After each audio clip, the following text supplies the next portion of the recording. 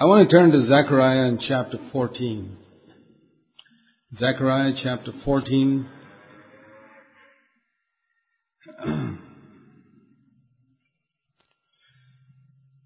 There are a number of passages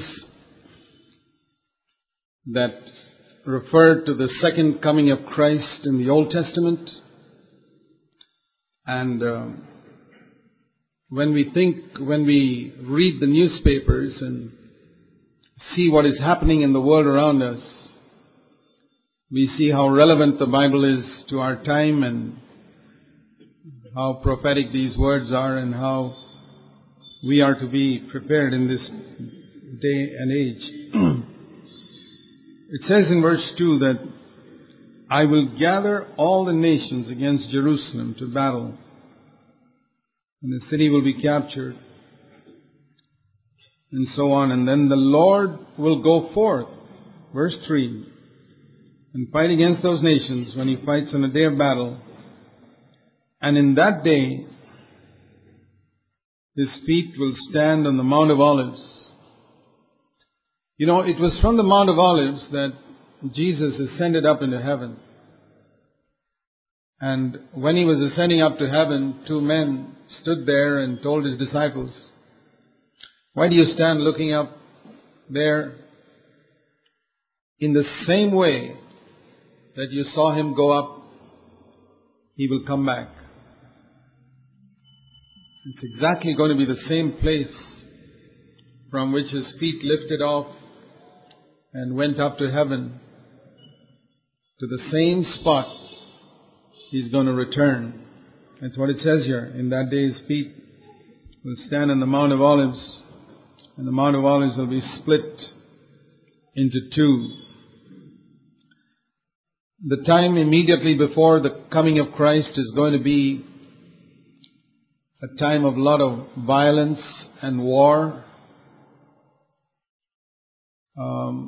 When Jesus said there are going to be wars, I personally can't pray for peace when He said there will be wars. When I see the wars, I think there'll be more wars. He said the last days will be like the days of Noah, a time when it was full of sexual evil and violence. I'm not going to pray that the world will become pure, because I know it's not going to be pure. I only pray the church will become pure in the midst of a world which is going to become corrupt.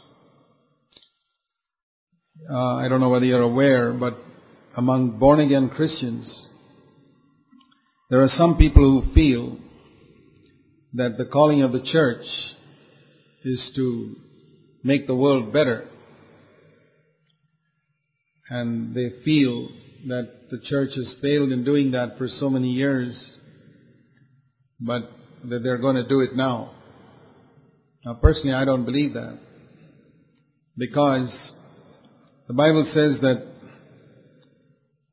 as we approach the end of time, evil men will become worse and worse. See 2 Timothy chapter 3 and verse 13. The world is going to go from bad to worse. If it's bad now, it'll be worse in the days to come. Worse morally. There's not going to be less terrorism, but more. 2 Timothy 3 and verse 13. Evil men and impostors will proceed from bad to worse, deceiving and being deceived. Now, this is chapter 3, the first verse. You must see a context. It's particularly speaking about the last days. In the last days, difficult times will come. Or as I think the Living Bible says, it's going to be difficult to be a Christian. It's going to be difficult to be a Christian because on one side Christians are going to be persecuted, and on the other side you have a whole lot of people who compromise the standards of Christianity So it's going to be very difficult to stand up against this type of compromise. Most people would like to seek to be popular. And in these last days, it says, evil men and deceivers will proceed from bad to worse. So, we can't expect things to become better in India or in Bangalore or in the world around us. We're not going to expect great multitudes to be saved. And I'll tell you why. Because Jesus said, the way to life is narrow, and few there be that find it.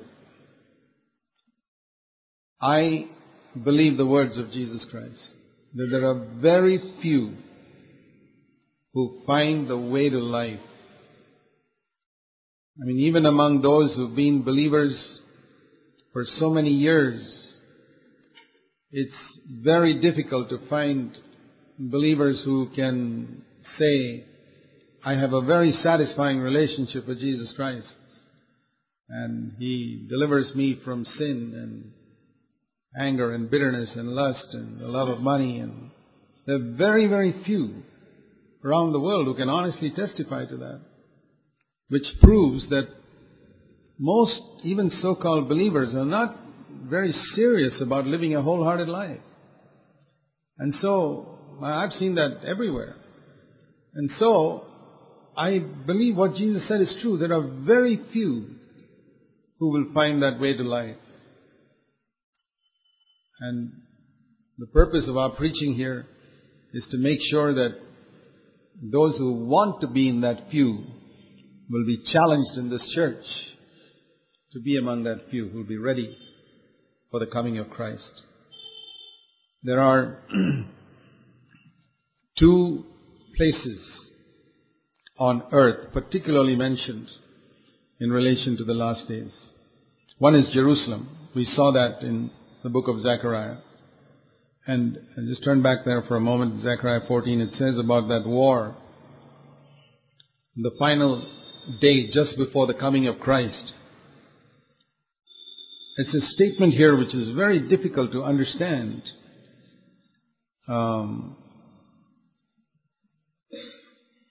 Zechariah 14, it says, in that war, there will be such a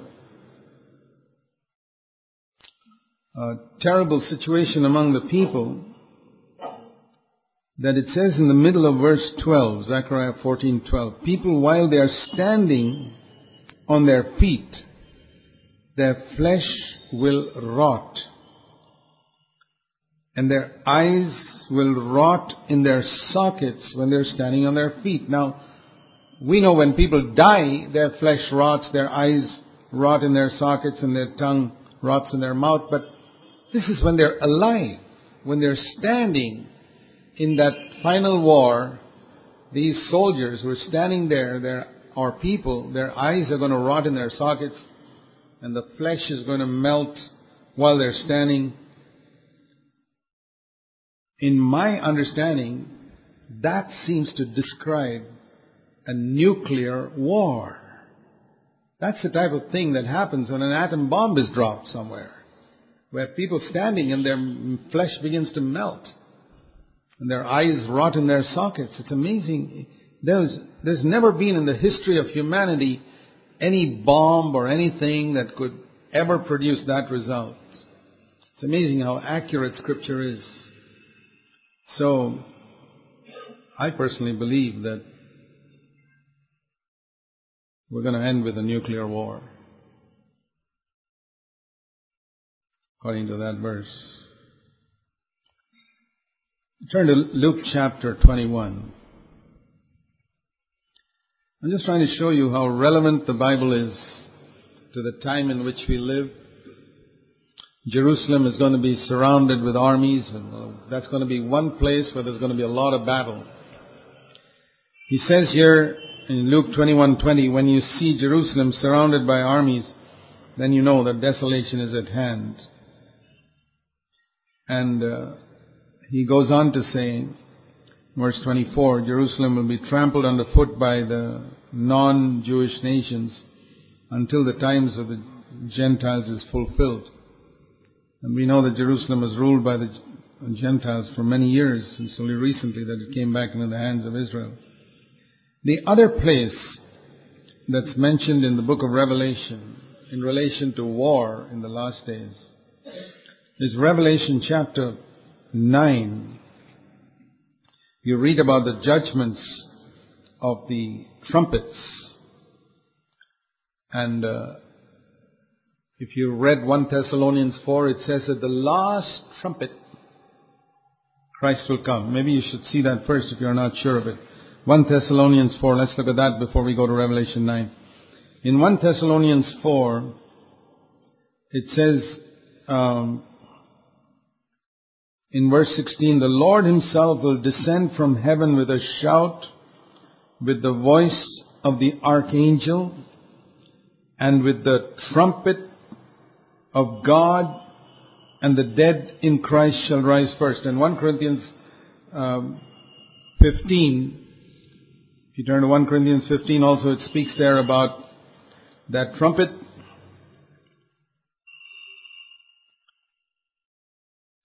In 1 Corinthians 15 and verse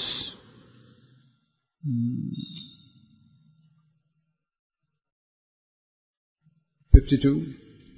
Yeah. In a moment, in the twinkling of an eye, at the last trumpet, the trumpet will sound, and the dead will be raised imperishable, and we shall be changed. There are going to be a number of trumpets. At the last trumpet, the Lord will come. And that's what we read in 1 Thessalonians 4:2. The trumpet will sound. So now we go to Revelation chapter 9, where we read about 7 trumpets. So obviously it's at the 7th trumpet that the Lord will come. But before the 7th trumpet, you read about the 6th trumpet being blown. It's all picture language, but it has some significance. It says here, the 6th trumpet, verse 14, Revelation 9:14, saying to the 6th angel who had the trumpet, release the 4 angels, or demons actually, evil angels, who are bound at the great river Euphrates. How many of you know where the river Euphrates is? In which country? Iraq. So, there are 2 places mentioned in relation to the last days. One is Jerusalem and the other is Iraq. And it says here, there are some demons bound up there in the river Euphrates who are going to be released when the 6th trumpet sounds. And they have been prepared for a certain day and month and year. And then the number of armies around there is going to be 200 million. It's going to be a fantastic number of people fighting together against each other. And then in chapter 16, you read about it again, where you read about the 7 vials of judgment. And then when the 6th angel, Revelation 16 and verse 12, poured out the bowl upon the great river, the Euphrates, its water was dried up so that the way may be prepared for the kings of the east. That means people from the east of Iraq, which is Iran, is going to come forward and fight. So, there's so much of warning there in Scripture about some of the battles in the last days. One other passage, let me show you, where some names of countries are mentioned. Ezekiel in chapter 38. It speaks about a time when the Lord has gathered, Ezekiel 38 and verse 8. After many days, in the latter years, it speaks about people, these Israelites. It refers to the Israelites in verse 8, whose inhabitants have been gathered from many nations to the mountains of Israel. See, that's what happened from 1948 onwards. The people of Israel gathered from many, many nations. They were scattered for 2,000 years as a punishment because they crucified Christ. 40 years after Jesus was crucified, God sent the Roman armies to destroy the nation of Israel, and they were scattered to all the nations of the earth. Now most people, when they get scattered to the nations of the earth, get absorbed into those nations. We know a lot of Indians who've gone to the United States or England or Australia. I mean, in 3 or 4 generations, they become part of that country.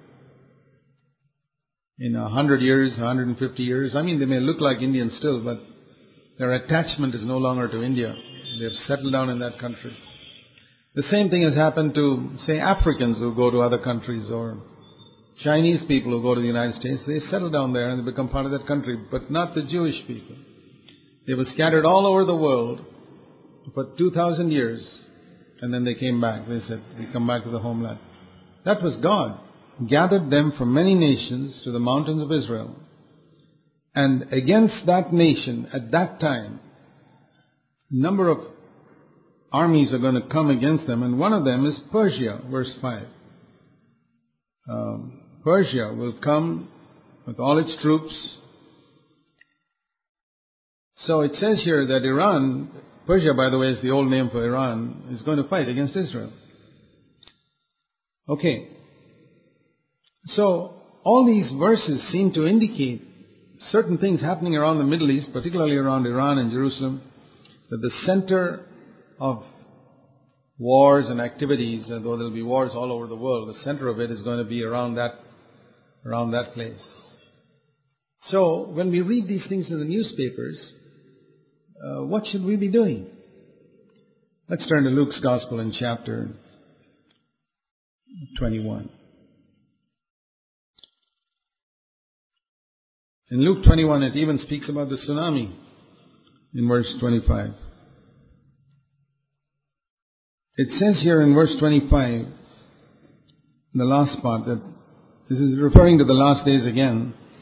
There will be a roaring of the sea and the waves, not just the ordinary roaring of sea and waves, but to such an extent that people are going to faint from fear when they hear of these things happening. And then, soon after all that happens, the Son of Man will come in a cloud.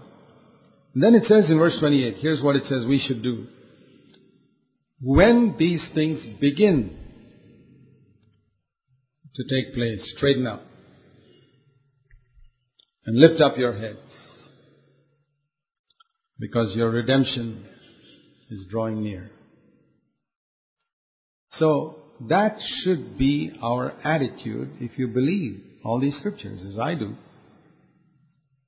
I want to straighten up and lift up my head. I don't want to hang my head down in shame and with guilt and unconfessed sin and in depression and gloom, like a lot of Christians are.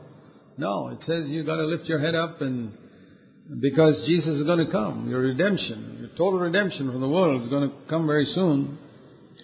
But Jesus said that the new heavens and new earth that are going to be born, it's like a baby being born. And in Matthew 24, I don't have time to show it to you, he said, these are the beginning of birth pains. You know, when a baby is born, a mother goes through a lot of pain, and then the baby is born. So, what Jesus was referring to there was that just before His coming, when the new birth is going to take place for this earth, it's going to go through a period of intense pain. And Christians must be ready for that time. And He also went on to say in verse 34, be on guard that your hearts are not weighted down at that time with dissipation and drunkenness. Now, this is not speaking about physical drunkenness. It's not saying, I fill my stomach with alcohol. It's talking about the heart getting drunk. How does the heart get drunk? We can take a picture from a man getting drunk. Why do people get drunk? Why do they go for drink? Mainly, it is to forget their sorrows. They have problems in life and they want to forget about it all, and they say, well, if I have a good drink or a few drinks, I can just forget about all that. In other words, for a little while the effect of that drink is upon him, he lives in a world of unreality. imagining that all his problems are solved. Nothing is solved, but he can forget about all that. Now Jesus said, don't let something like that happen to your heart, where you forget about the real world of eternity, the real world of heaven, and get drunk, it says here, with the worries of this life, the cares of this life. Now we have to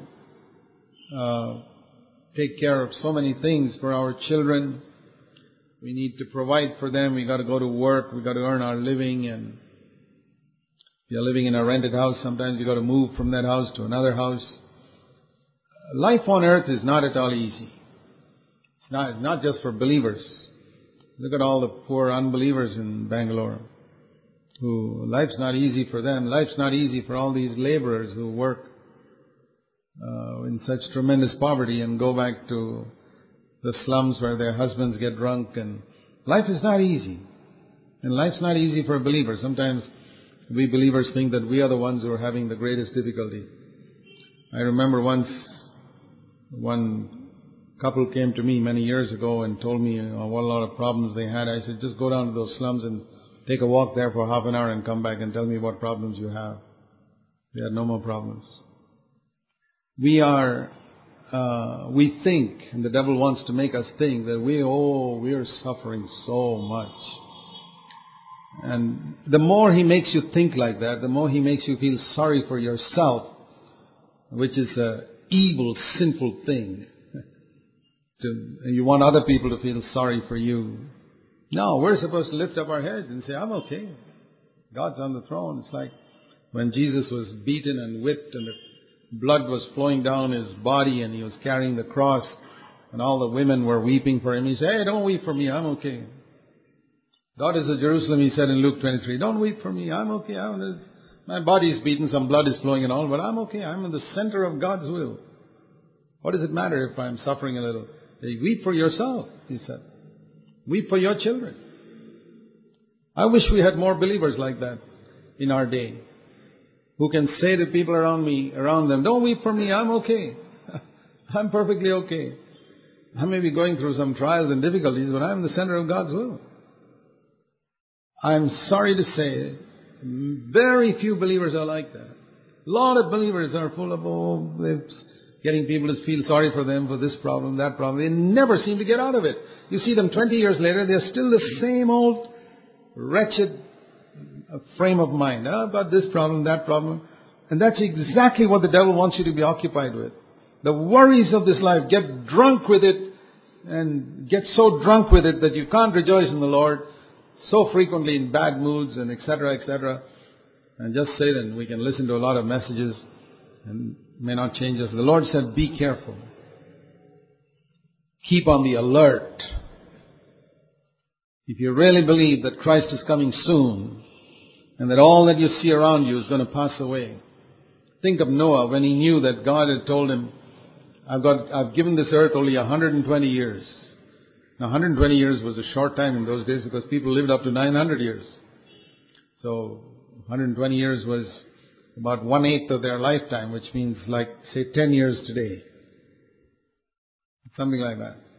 So it sounds a long time when we say 120 years now. But let me repeat, if we live up to 960 years and we live up to 80 years today, it's only 10 years. It's like supposing the Lord were to say, I've given this earth 10 more years, and then I'm going to come. How are you going to live those 10 years? How did Noah live in those 120 years? He lived only for one thing. There are a lot of things maybe in the world which are attractive. He said, no, I don't have time for it. I don't have time for a lot of stuff that goes on. I want to warn you, my dear brothers and sisters, you young people and all of you, be careful that your heart is not weighted down and your spiritual sharpness and alertness goes because you spend your time watching television and movies, and could be, you can say, well, it's not dirty, it's clean, okay, but think of the sharpness that goes from your life. time that you could have spent. I'm not saying we don't need relaxation and entertainment and all that, but I believe we live in a day when it has become too much. It's become far too much. And I remember the days when we never had television and we'd pray a lot more. I wonder if a certain drunkenness has come upon some of you. Think of it. Jesus said, be alert, be alert.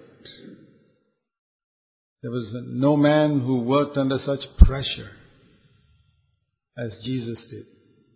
And remember, He came in the flesh. He's like us and He's told us to follow Him. He worked under such tremendous pressure. What sort of entertainment did He find relaxation in the time of pressure? Don't let the devil fool you that you need a lot of entertainment because you're under such pressure and all that. There's fullness of joy in the presence of God. At His right hand there are pleasures forevermore. Be careful that you don't get weighted down with the cares and worries of this world. Do what is necessary, yes, but don't let your mind get taken up with everything that is on this world. Because the Bible says the world is passing away in all its lusts and all its passions. And he who does the will of God will abide forever. So I want to encourage all of you. Say, Lord, in the years that are left, I want to do your will. I don't know what it is. I want to do your will. And if you want to do His will, seek fellowship with people who are also interested in doing His will. Don't waste your time fooling around with people who are not serious about doing His will. Be alert at all times. Read further in verse 36, Luke 21:36. Keep on the alert. You know that word in the King James Version, it says watch. Watch means keep alert, keep awake, spiritually awake. That means I'm always spiritually awake to what's happening around me. Spiritually, I may be physically asleep and I need that, but spiritually I'm awake. When I see things happening around me, when I see things happening in the world, I'm awake. Yeah, that indicates this indicates that. I'm awake, alert. And praying, this is what he said often, watch and pray. He kept the two together. Keep on the alert and pray. I see it like this. Keep on the alert means if you read the newspaper or you hear the news somewhere, be on the alert and say, what does that indicate? And pray. Keep on the alert when you see these things happening and pray. So that you may have the strength to escape these things that are about to take place and to stand before the Son of Man. So in other words, if I don't keep on the alert when I see these things happening around me and I don't pray, I will not have the strength. You can listen to all the messages you want, but you will not have the strength to be able to face the times to come. And I'll tell you something, we have to prepare now. We used to have a saying in the military, the more you sweat in peace, the less you bleed in war. The more you sweat in peace, the less you bleed in war. Meaning that when times are peaceful, if we really work hard, then we'll be victorious when the war comes. Now, I believe that has an application for us as believers. That our temptation is, when everything is peaceful, to relax. That's the time we should be preparing. And it's because people don't prepare that suddenly a temptation comes, a war comes, and they fall. Jesus was tempted exactly like us. Why is it when the Roman soldiers came, he said, here I am, take me. Whereas Peter took out a sword and chopped off somebody's ear. You know why? Both had the same flesh. But Jesus prayed and Peter slept. That was the reason. Jesus knew that in his flesh he needed to pray if he wanted to be strong. He prayed. And he told his disciples, watch and pray. The flesh is weak. The spirit is willing. The flesh is weak. Watch and pray, otherwise you'll fall in temptation. And those guys said, oh no, we're okay. It's just like today. A lot of Christians, they read that word, watch and pray, so that you can have the strength to escape all these things. And the little temptations, think of the little temptations that come in your home and you get upset and irritated. What does it indicate? It indicates that you have not watched and prayed. You have not been alert. And that's why you fall. And of course, we can take it lightly and say, oh well, I'm sorry, I slipped up. Nobody's perfect. We can't get total victory in this life. None of us have yet become like Jesus. We got all these excuses for our defeated life. What does it mean to be an overcomer? What does it mean to be more than a conqueror? What does it mean to lift up our heads and stand? What does it mean when it says, when we in our fight against the devil, it says in Ephesians 6, these words, put on the armor of God. Be strong in the Lord, Ephesians 6:10, the strength of His might. And for our struggle is not against flesh and blood, but against rulers. And then it says in verse 13, take up the full armor of God, Ephesians 6:13, so that you may be able to resist in the evil day, and having done everything, finally to stand firm. That means having overcome everything, finally I'm standing upright. I'm not knocked down. I'm upright. That's how God wants us to be. When that evil day comes, if you want to stand firm, now is the time to be alert. To give up a whole lot of, if you're a serious Christian, to give up a whole lot of unnecessary things which we have as baggage in our life, which makes it difficult for us to run this race. Can you imagine a man coming to run in a marathon race with a suitcase and suit and tie and all those type of stuff? Where is he going to? He's not serious. He's going for a picnic. He's not going for a marathon race. A man who comes to a marathon race is going to get rid of a whole lot of unnecessary things and say, I've got to run. Now you need to decide whether you've got a lot of baggage that's hindering you from being ready for the coming of the Lord, being ready to do all that God wants you to do before He comes, to accomplish all that He wants you to accomplish. I think of what is the Lord wanting us to accomplish as a church before He comes. Lord, it must be done. Is there some people we are supposed to contact? Is there some ministry we're supposed to fulfill? Is there something we got to stand for? Lord, we want to do that.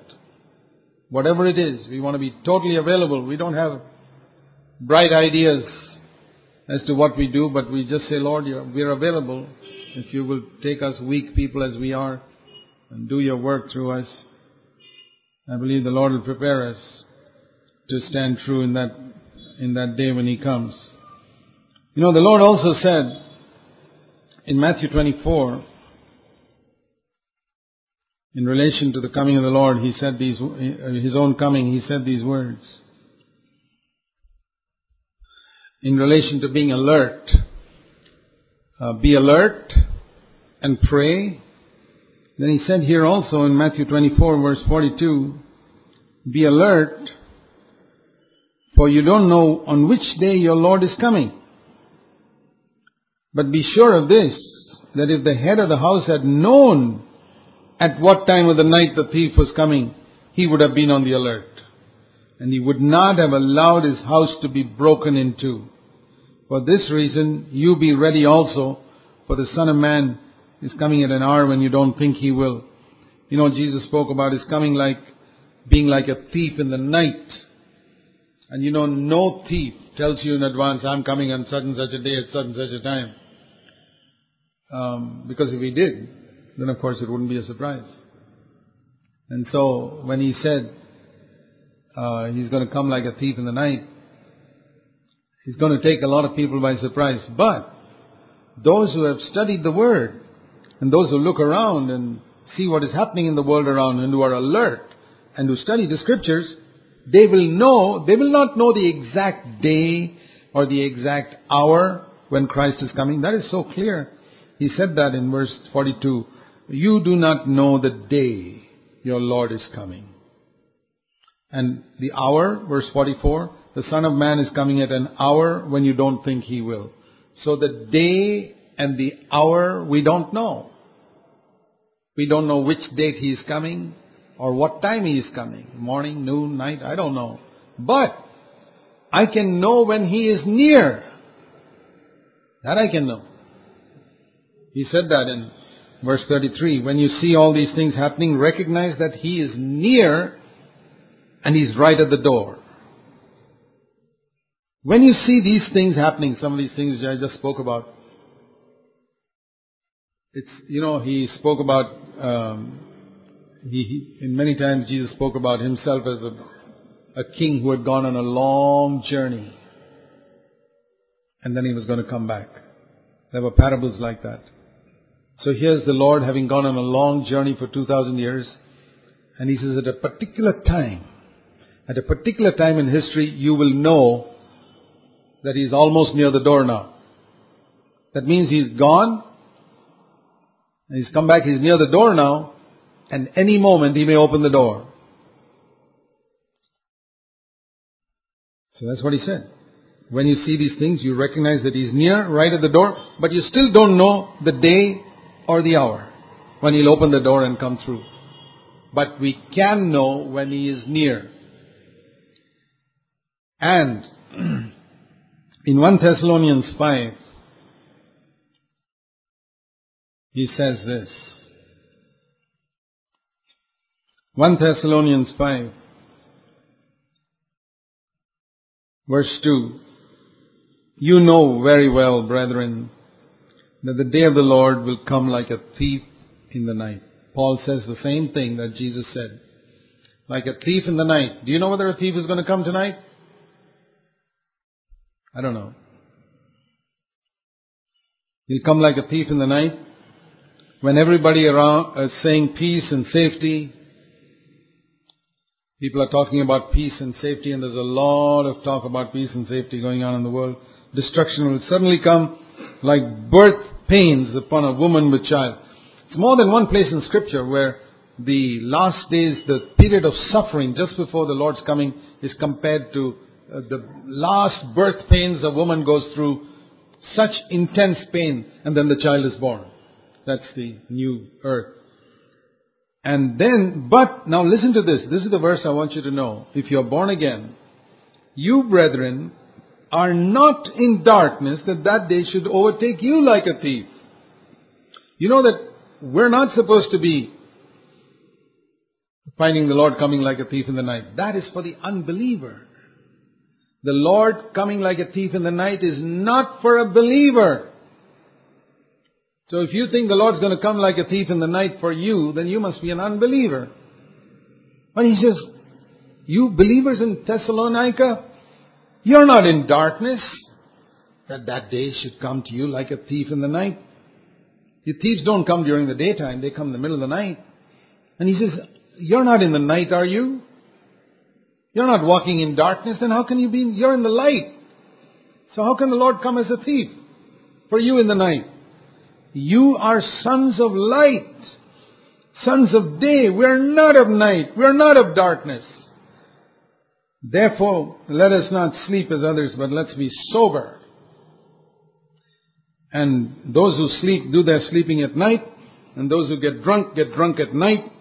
But we are of the day, so we are alert all the time.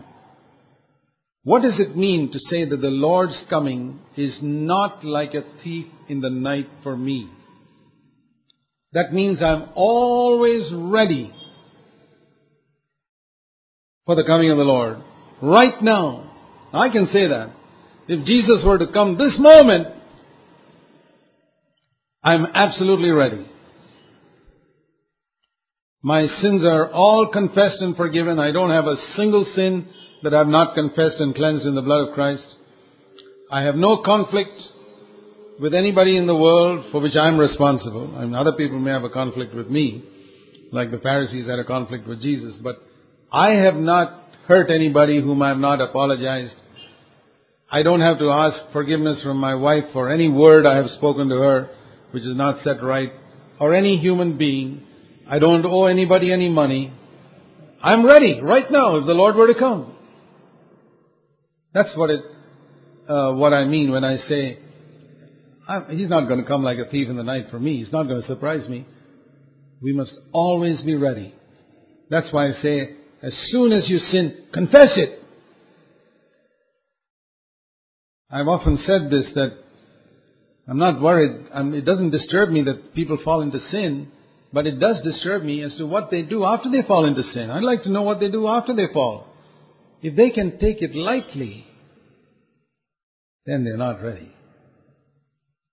If you can speak a rude, hurting word to somebody, your wife, or your husband, or a brother or sister, and there's some people that nature is like that. They can say a word, it sounds so sweet and all that, but there's a sting in it. And they never seem to get out of that habit. That speech never seems to become sweet. It's always with a sting. They seem to get I've noticed that with certain human beings, even believers, they just like to hurt other people with a little sting. Either it's because they are jealous of those other people, or they're unhappy with something and their unhappiness finally comes forth in a stinging word. I'll tell you this, you're going to get a surprise when Christ comes if you don't cleanse yourself from all that before He comes. There's not much time left. You better get rid of all that. Get rid of it, because the Bible says if a man cannot control his tongue, his Christianity is worth zero. James 1:26. And you will shrink away from Christ with shame when He comes. Turn to Luke chapter 17, where Jesus spoke about His coming also. He said His coming is going to be so sudden, like in the day that Lot, verse 29, went from Sodom. Suddenly the angel came and said to Lot and his wife and daughters, "Get out of here! Pull them out of Sodom!" And that's how the church is going to be raptured. But we got to be ready for it. And He says, on that day when the Lord comes, verse 31, Luke 17, verse 31, on that day when Christ comes, don't let someone who's on the housetop, whose goods are in the house, go down to take them away. In other words, we should not have an attachment to anything down here in this house.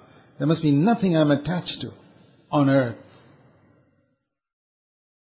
If I'm on the housetop, I'm ready to go from there, because there's nothing downstairs in the house that I'm attached to. That's the meaning of that passage, that if you're attached to something on this earth, that'll hold you down and prevent you from being taken up when Christ comes. I don't want to be attached to anything. You can have a lot of things, but don't get attached to any of them. Don't get stuck to them. Hold everything loosely. Everything that you have, it's when these things possess your heart that you have a problem. If you have your house and that house is outside of you, that's fine. But if your house gets inside your heart, that's a problem. If your money is in the bank, that's okay. But when your money gets into your heart, then you're attached to it. It's not a question of how much money you have. It's a question of where it is. Is it in the bank or is it in your heart? Where a man's treasure is, there will his heart be also. So, he speaks here about not being attached to things. And likewise, it says in verse 31, let not the one who is in the field turn back. Today we would say an office. Those days people worked in a field, and today you go to work in an office. Now, if you're working in an office and the Lord suddenly comes, do you have to say, hang on, Lord, I didn't settle things with my wife before I left this morning? You shouldn't have to say that. You should have settled things with your wife before you left for the office or the field. There's no need to turn back. Always ready for the coming of Christ. We may slip up, but we settle the matter before we move on. To me, sin is like getting a thorn in your foot. If you get a thorn in your foot, when do you take it off? You don't wait till the evening to remove all your thorns. I don't know about you, I remove it immediately. I do the same with sin. Exactly the same. Sin is worse than a thorn. And I say, I want to remove it immediately. I want to be ready. Whatever I do, I want to settle it immediately. I want to clear all my debts, and I want to ask forgiveness from all those whom I have to ask forgiveness from. I want to be absolutely clear. I don't want to be attached to anything on this earth, though I may have many things attached to nothing. But ready, holding everything loosely so that when Christ comes, we are ready to go. And then he said in verse 32, remember Lot's wife. She was pulled out of Sodom. God loved her, pulled her out, but she was still lost only because of one reason. Her body was out of Sodom, but her heart was in Sodom. She thought of all the saris she left behind. She thought of a lovely garden that's burnt, and she didn't have time to pick up all her ornaments. And how sad. Instead of being thankful that she escaped the judgment. So the Lord said, remember Lot's wife. Don't be like that. So, if I don't want to find the Lord coming like a thief in the night, it's very simple. Keep your conscience absolutely clear at all times. Immediately. Do your best to settle everything with God and with man. Don't get attached to anything. The Lord multiplies your goods. Don't get attached to it. The Lord increases your salary. That's fine. Praise the Lord. But don't get attached to it. Don't get clingy to the things of earth. Otherwise our heart can be weighed down and we can get drunk with the things of this life. Now I want to also show you another passage in relation to the second coming of Christ, is 2 Thessalonians in chapter 2, where it speaks about the Antichrist coming up in the last days. And before that it says here, there's going to be in those days a tremendous activity of Satan. And this activity of Satan, 2 Thessalonians 2 verse 9, there's a phrase there called the activity of Satan, that the devil is going to be very active. And it's not just in persecution. The devil is active in persecution, I know. But there's another way he leads people astray and destroys Christians. That is by deception. When he comes in persecution, he comes like a lion. The Bible says the devil is like a roaring lion waiting to devour people. And when he comes with deception, he is like a snake. More subtle. There's a difference between a snake and a lion. A lion terrifies you, but a snake is very subtle. And the devil comes with persecution, but he comes with deception. And one of the ways in the last days, it's speaking about deception. Deception through false signs and wonders. That means signs and wonders done in Jesus' name, apparently, but which are not drawing people to Christ, but maybe to a healer or to a preacher. And it's not leading people to godliness or holiness. The healing becomes an end in itself. And there can be deception there, because, it's unfortunate when we think that everything supernatural is from God. No. Everything supernatural is not from God. Everything done in Jesus' name is not necessarily from God. Jesus said that in Matthew 7:22. Many will come to me in the last day and say, Lord, we did miracles in your name. And he'll say, get away, I never knew you. You who work iniquity. You who live in sin. You who practice sin. You who never led anybody to holiness. You are only interested in your sinful life. So that's the other thing mentioned here in verse 9. The activity of Satan with power and signs and lying false wonders. And with all the deception of wickedness. Now who are the people who are going to be deceived by this? It's only one category of people that will be deceived. Those, verse 10, who don't receive the love of the truth so as to be saved. Dear brothers and sisters, please listen to this word of exhortation. Love the truth about yourself in order to be saved. Saved from what? I'll tell you honestly, I am 1,000 times more interested in being saved from the wretched nature of Adam that I've got than in being saved from hell.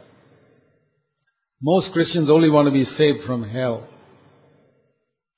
I'll tell you what I want to be saved from. I want to be saved from all the wretched habits that the Adamic nature has given me. All the selfishness and pride and every other type of evil there is. I want to be saved from that. If you don't love the truth about yourself to be saved, in other words, when the Holy Spirit tells you something about yourself in a particular situation. I've been in situations where the Spirit of God has told me, that was downright selfish of you to behave like that. What do I do when the Spirit of God tells me that was downright selfish of you to behave like that or to talk like that to that person? I can only weep. Lord, it's true. I'm sorry. I'm really sorry that I want to be free from selfishness, like climbing a mountain. To be free from pride and spiritual pride is like climbing a mountain. Are you determined to get to the top of that mountain of humility and totally free from selfishness? Are you determined to climb that? That means every time the Spirit of God shows you something, nobody else may have known about it, but you know. And you love the truth about yourself and say, I want to be saved. Not just from hell. I want to be saved from every wretched thing the devil gave me through my Adamic nature. If I'm not like that, the Bible says I believe the Lord allows all these things to happen to see who all are interested in His nature. One of the things I have seen is how the Lord allows wicked people to prosper. It would be very easy for the Lord to make wicked people suffer. But when wicked people prosper and they live long, healthy lives, it makes some people feel, well, I suppose it's not too serious then, being a little wicked. And immediately the Lord has found out who is really interested in holiness and who is not. The Lord allows many people who are outright compromisers, apparently for their ministry to be successful. They have contacts, and in fact most of the Christian preachers I see on Christian television, I'll tell you honestly, I don't have any respect for any of them. Maybe you do. I have to tell you honestly, I don't. Because I don't see Christ in them. I don't see the humility of Christ in them.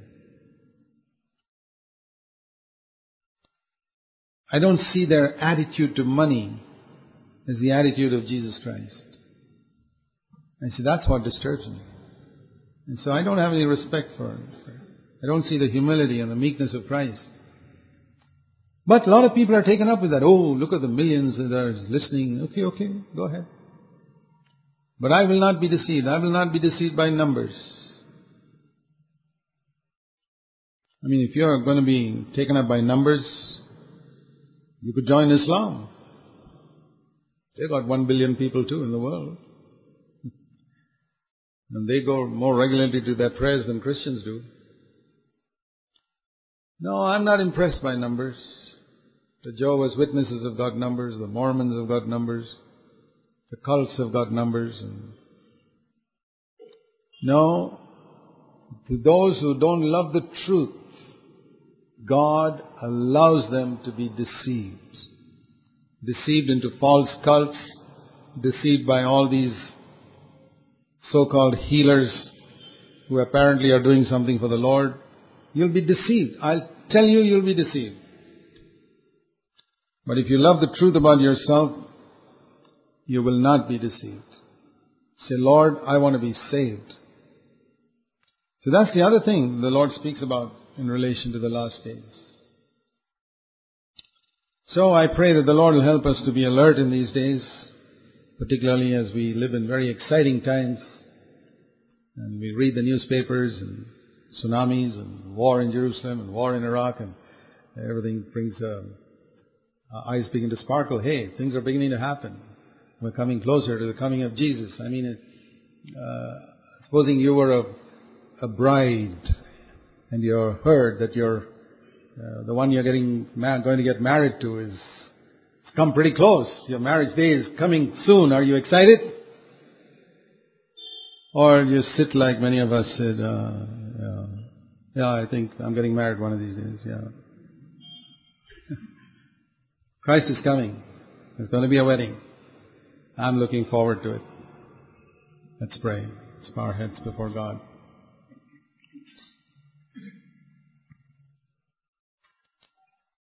The Lord wants you to live an exciting life in these days. Christian life is meant to be exciting. Heavenly Father, help us, we pray, not just to be stirred temporarily by what we hear for a moment, but to be permanently challenged. As we look around in the world, to be alert, to know your word so that we can discern what is spiritual and what is soulish. Help us in these days of this tremendous deception to love the truth so that we will not be deceived, to be saved from all the wretched things of the nature of Adam that you died to save us from. Help us, we pray. In Jesus' name, amen.